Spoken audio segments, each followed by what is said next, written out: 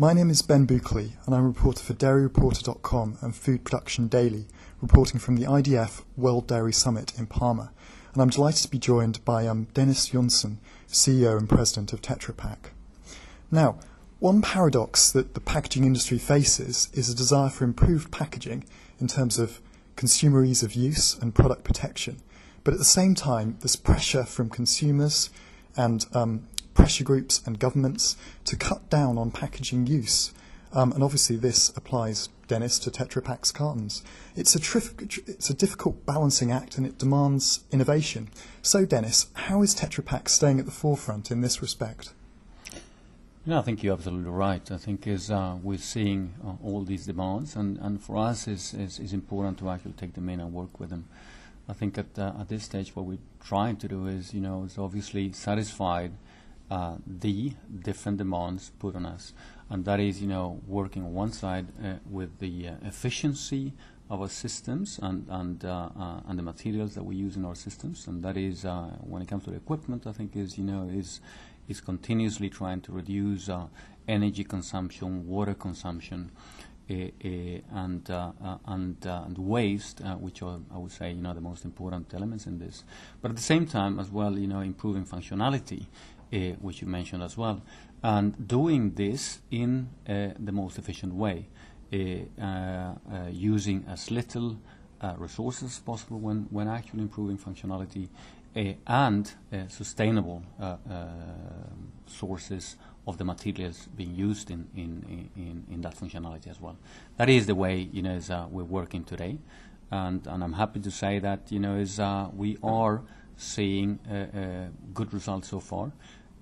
One example would be that when it comes to closures, we are right now offering green PE in our closures, which is, of course, helping in securing the right levels of efficiency from a sustainability point of view, and we see more of this being done in the future as well.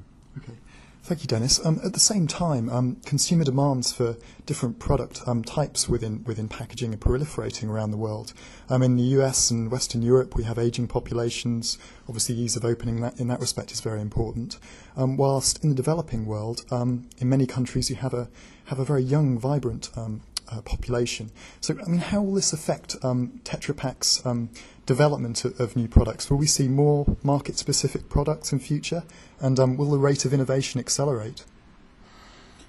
I think we will. At the same time, I have to say that the world is being more and more global.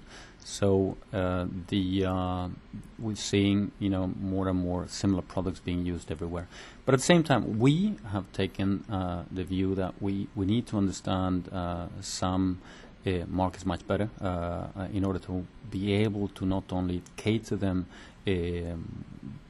quicker, but also be able to cater them specifically. China is one example where we've really decided to have people locally in order to better understand the product needs, product development, and working together with our customers and securing then that we have that information passed on to our people in development, so that we can thereby be much quicker in responding to the market needs we see in that special market.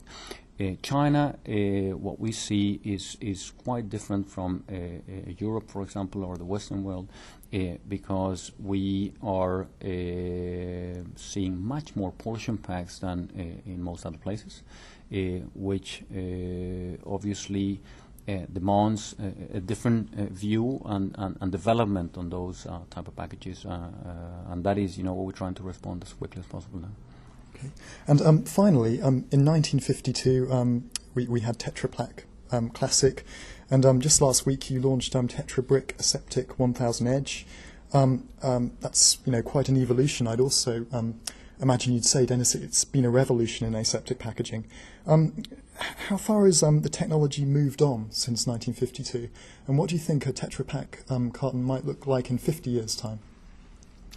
I think what we've seen is the technology has moved tremendously when it comes to efficiency of materials used, cost of the system. This includes, obviously equipment and materials, and functionality.